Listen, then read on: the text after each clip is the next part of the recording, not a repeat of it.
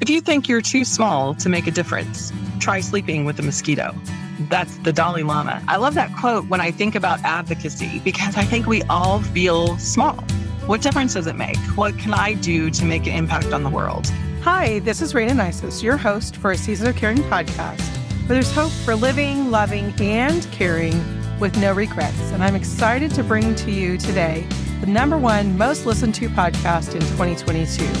And that is my podcast on advocacy with Carlos Olivias III. In fact, Carlos was recently honored as being a Congressional Advocate of the Year in California. So congratulations to him on that, and enjoy our conversation on advocacy. Carlos is currently a primary caregiver for his 80-year-old dad who's living with Alzheimer's. He is the father of a beautiful and talented daughter. Carlos is an entrepreneur who's passionate about learning. He lived in Yuba City, California, and was raised in Sacramento. In 2016, life changed forever, and that's when he returned to his childhood home to become the primary caregiver for his dad. His dad is a Navy submarine veteran and is currently living with geriatric Alzheimer's disease. And this caregiving season has enabled Carlos to connect, encourage, and empathize with caregivers around the world. It's inspired him to advocate for more elder health policy, as well as the practice of self-care for caregivers. Additionally, he's archiving and documenting his dad's progression through his vast assortment of art, which has included COVID doodles, and hopes that dementia community will embrace the artists living with this devastating disorder and allow them to display their talents and bring this disease to the forefront. Welcome, Carlos. I'm excited to have you here today. Thank you, Raina, for having me. I'm excited to be here, and it's a pleasure. Advocacy is such a tricky subject, I think, because of that feeling so little. You know, we feel like how can we really make a difference? So what has caused you to choose to invest your time in advocating for elder care and even on behalf of the Alzheimer's Association? Well, great question. I guess advocating for elder care, just fell into my lap with the diagnosis of my dad's Alzheimer's disease. And it struck a chord, advocating for somebody that you love and making sure that they have serving their best interests, and that finding out that not everybody is in the same boat. My dad took measures early on to make sure that he was cared for in case of something like this. I feel I need to carry on his legacy, reinforce his dignity, and that needs to be shared with others. Advocating for elder care policy is something that is not really in the forefront in mainstream media. Our healthcare system, in many ways, is broken, and we need to reinforce it. We need to look after our elders with dignity and love. Such a good point. I think that there's just I don't know if there's an assumption that we're just going to take care of them. I don't know what people think is going to happen when we get old, but we have to be a voice for them because they don't have the same ability to have their voice heard that they did at one point in their life. And I think it is important to realize that we're all going to get there, and all the things that we can do to help this generation are going to also benefit us. And so getting that conversation out there and having more understanding of what's not working, I think is really important. I recently attended an advocacy workshop for the Alzheimer's Association in Kansas. I had no idea that there's actually no recourse in assisted living if they choose to kick you out. So in Kansas, because each assisted living is actually governed by state policy, not federal. Federal policy governs nursing homes, so skilled care. And in skilled care, you have to be given at least 30 days. There's an appeal process. There's all these things that are involved. But in assisted living, there's not. And in Kansas right now, there's a law that is working its way through the legislation that's called Charlie's Law. And his widow actually shared with us why she's petitioned the legislator to get something on the books. She and her husband were living in assisted care. He was in the Alzheimer's side, and staffing became an issue. And the owners decided to close the Alzheimer's assisted living unit. And without notice, They were just told they needed to move him within the next day. For him, the move was traumatic, and literally his disease progressed overnight, and he passed away within 9 days of the move. She was in total shock that they could just lose their home like that, and that she had no choice. There was no appeal process. There was nothing in place that she could have stopped the move. Obviously, she didn't expect the move to have the consequence that it did. And that's not always the case for every person. But it was eye-opening to realize that in elder care, there's no rights when you're in assisted living. I didn't know that. And obviously, most people don't. And so that's why advocacy is so important, for us to become aware of things we did not know, as well as to bring about change and to try to really influence change. So, Carlos, how do you try to influence change? What things do you do? Well, I have to change myself and change my thinking. It's a mindset to understand what's happening and how we can kind of speak out with policymakers to have a conversation and share the information and resources that we need to see and review that may need to be changed. And those institutions and policies that are already in place need to be reviewed, adjusted a little bit because of the climate, because of cultural kind of differences and generational kind of practices that many of us, like myself and our family, we've practiced. It's not uncommon to have multi-generationals living in the same house, caring for an elder. And that's not going to change. It's just, we need to give people the information and educational resources to assist them with these end of life kind of elder challenges that we have. When I was doing my research, there's been in the Congress at the federal level, the ability to have a tax credit of $3,000 if you're a primary caregiver.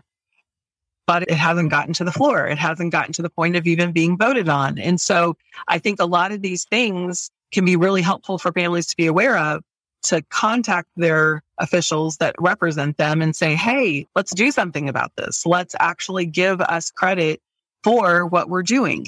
And we are spending our time and energy and our own finances to help care for our loved ones, whether they be in the home or not. We aren't necessarily getting it all the way to the finish line. So I think it helps us to become aware of some things that are available or in process and haven't become available, but have already been a great thought. And sometimes we're thinking we should get credit for that, just like you get credit for caring for your dependent children.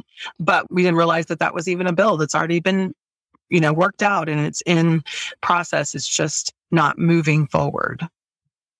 Right. And I feel that just having the conversation and sending a letter to your representative in your area or your senator and just saying, look, I support this and you are representing me and this would directly help me or somebody I know.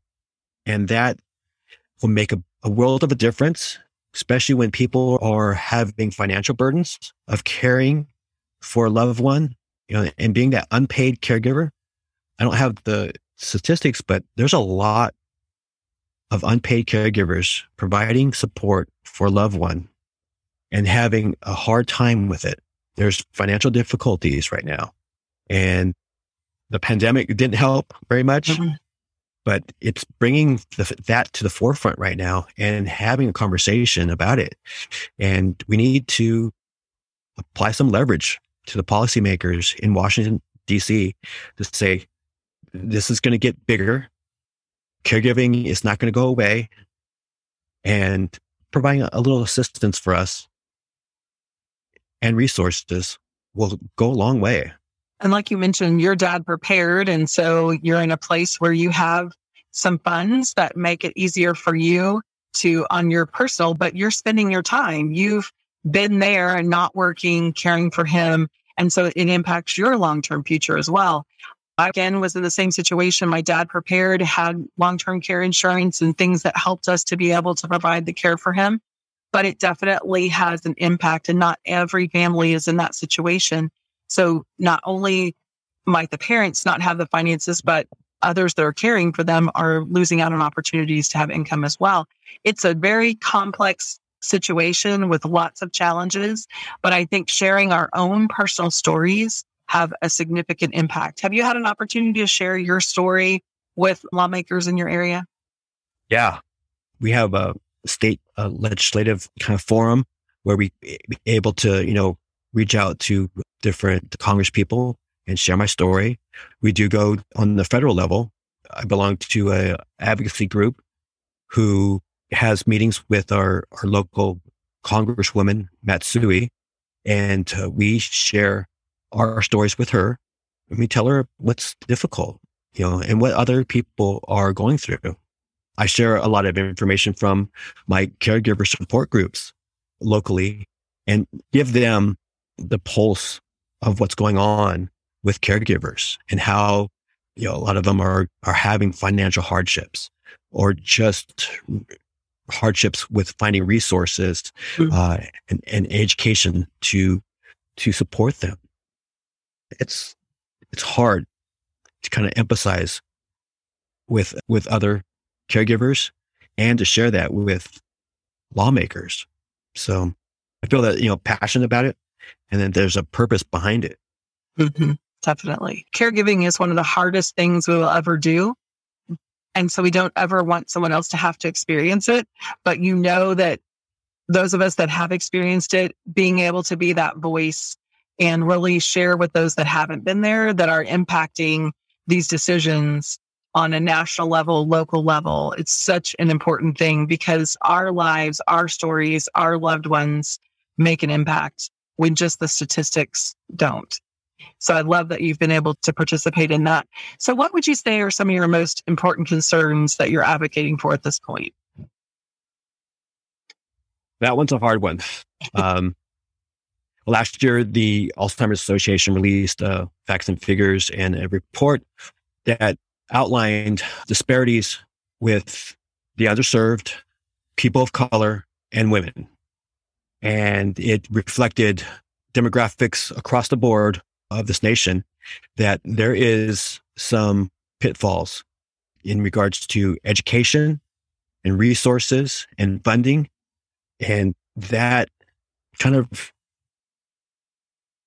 I guess, tugs at the heart, because there's other people that look just like me that, are going through some hardships and they don't know why, or they don't know where to go. They don't know, who to call. And I think that's why it's very important that the Alzheimer's Association has their 1-800 number, 1-800-272-3900. We can give them a call 24/7. It's free and can answer questions that people have, especially if they're in conflict or maybe depressed or just need some answers or information about what they're going through. And that's how I got involved. I called them up one night when I was struggling with my dad and got some resources and information, got myself into a support group. And essentially it led me to advocating for elder care and caregivers. But I feel very passionate that we need to really reach out to other people. I feel a little bit of a financial burden for my long-term future, for my retirement and stuff like that. But there's other people that don't have that motivation, that goal to see that through. They're just living day to day. And we need to include them in the conversation and find ways to communicate with that. Yeah, definitely. And I think one of the things too is they're also underrepresented in trials and in research. And we're trying to get a handle on what is happening in the brain with Alzheimer's and other dementias.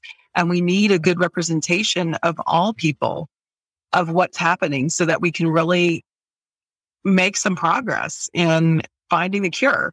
And so I think it's so important for us to get that education out there, like you said, because that allows people to understand more. We have to find all communities realizing that this is a disease that's impacting them. Even the term old timers disease, you hear that I think there's such a mentality in some cultures that this is just what it's like to get old. And Alzheimer's is not normal aging. And so really getting that message out is so important. I think advocacy definitely helps us do that, helps us to educate, get those resources, and then research is such an important piece of that as well. And the federal government has a great impact on that as well. What research is available, what's approved, the funding has been increased significantly over the last few years, but it definitely is an area that we have to continue to speak out about.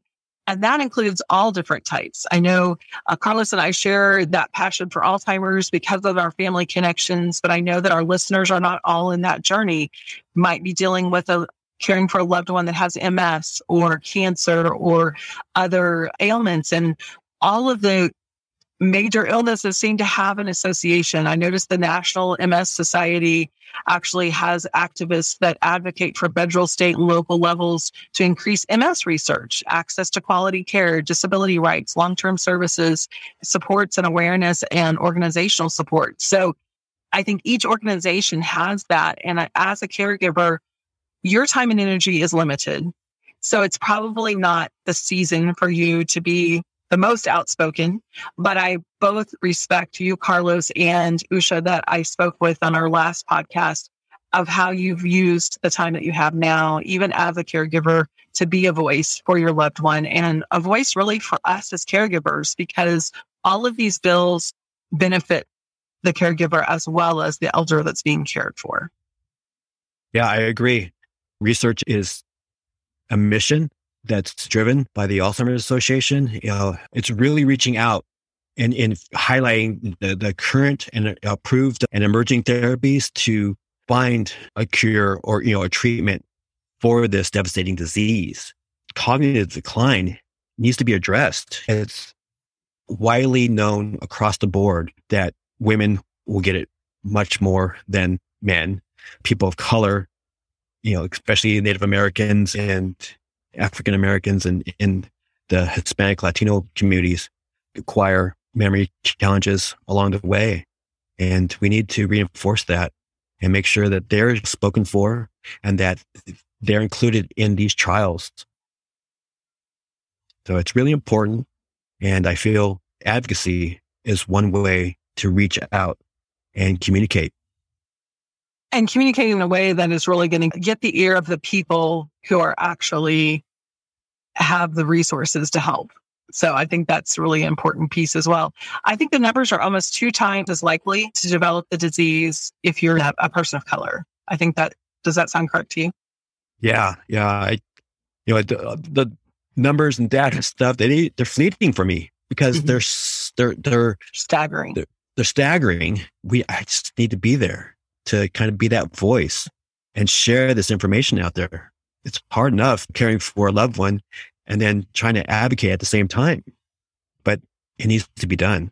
Speak from the heart, share this passion, this purpose to make sure that the policymakers are aware that other people need this as well. Yeah, older Black Americans are nearly twice as likely to have a neurodegenerative disease or other dementias.